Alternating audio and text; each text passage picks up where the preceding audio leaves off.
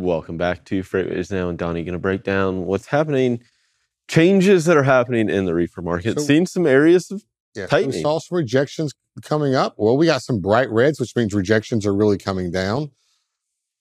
We have some bright blues. Now, overall, you can see there's, about half and half, changing.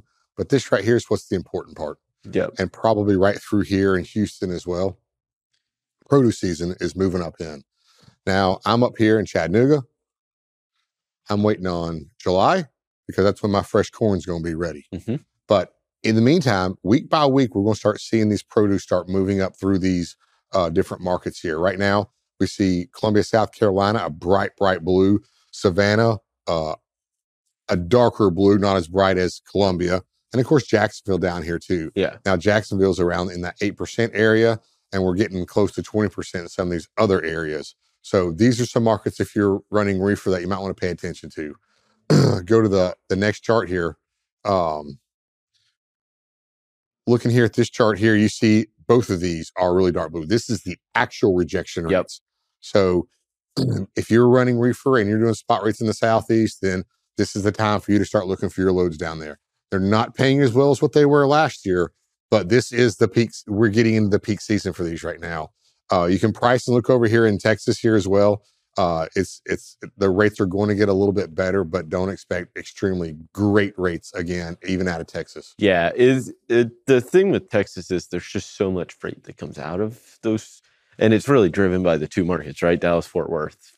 Yeah, really the same metro, but as we saw before, you'll get those rates for produce, and they'll be probably about $500, $600, $700 depending on the length of haul, better than a regular reefer rate. Yeah. So, and that's that risk factor of running produce. Absolutely. Next chart here. Look at some of these rejection rates here. Savannah, 19.35%. Columbia, South Carolina, 14.75%. Jacksonville's coming up, but it's only at the 6.78 or 6.85%. But remember, the national average 3%, so they're still double the national average. Atlanta, it's such a big market. You'll see it coming up a little bit, but it's only at 3.73%. So it's just above the national average, but it's also the key market of the Southeast. Yeah, and it's really been moving up. We circled May 15th, and May 14th, it started its upward move, right? It was sub 2%. It's gone from sub 2% to almost 4% in a matter of 10 days or so. So, yeah. And we expect these to be elevated here. We'll watch the clock, but I'm thinking, at the end of the season's about July 4th. Yeah, and I think one of the interesting parts about this, when looking at kind of the reefer market, is you're starting to see the produce show up. I mean, I went shopping this weekend. You're starting to see watermelons kind of hit the shelves, or I say shelves. They come in the big container and just sit there. But we're spoiled, Tony. Yep. We're in the Southeast. We're around where a lot of the produce is grown, so it doesn't seem that difficult for us to get it. But think about the guy who gets to Boston, Massachusetts with those first loads of the first loads of watermelons. Mm-hmm. They're going to be setting the price with that because, you just can't run out from Boston and get the fresh corn and the cantaloupe and the watermelon and the roadside stands here. So we're spoiled. And that's why these rates here are going up. And we're going to look at some of those rates out of Savannah. I'm going to use Savannah as one of my main lanes of the day. And we're going to look at going to Boston, going to Chicago, going to Dallas, and see how those differ. But right now, expect it to be elevated, but these are spot rates.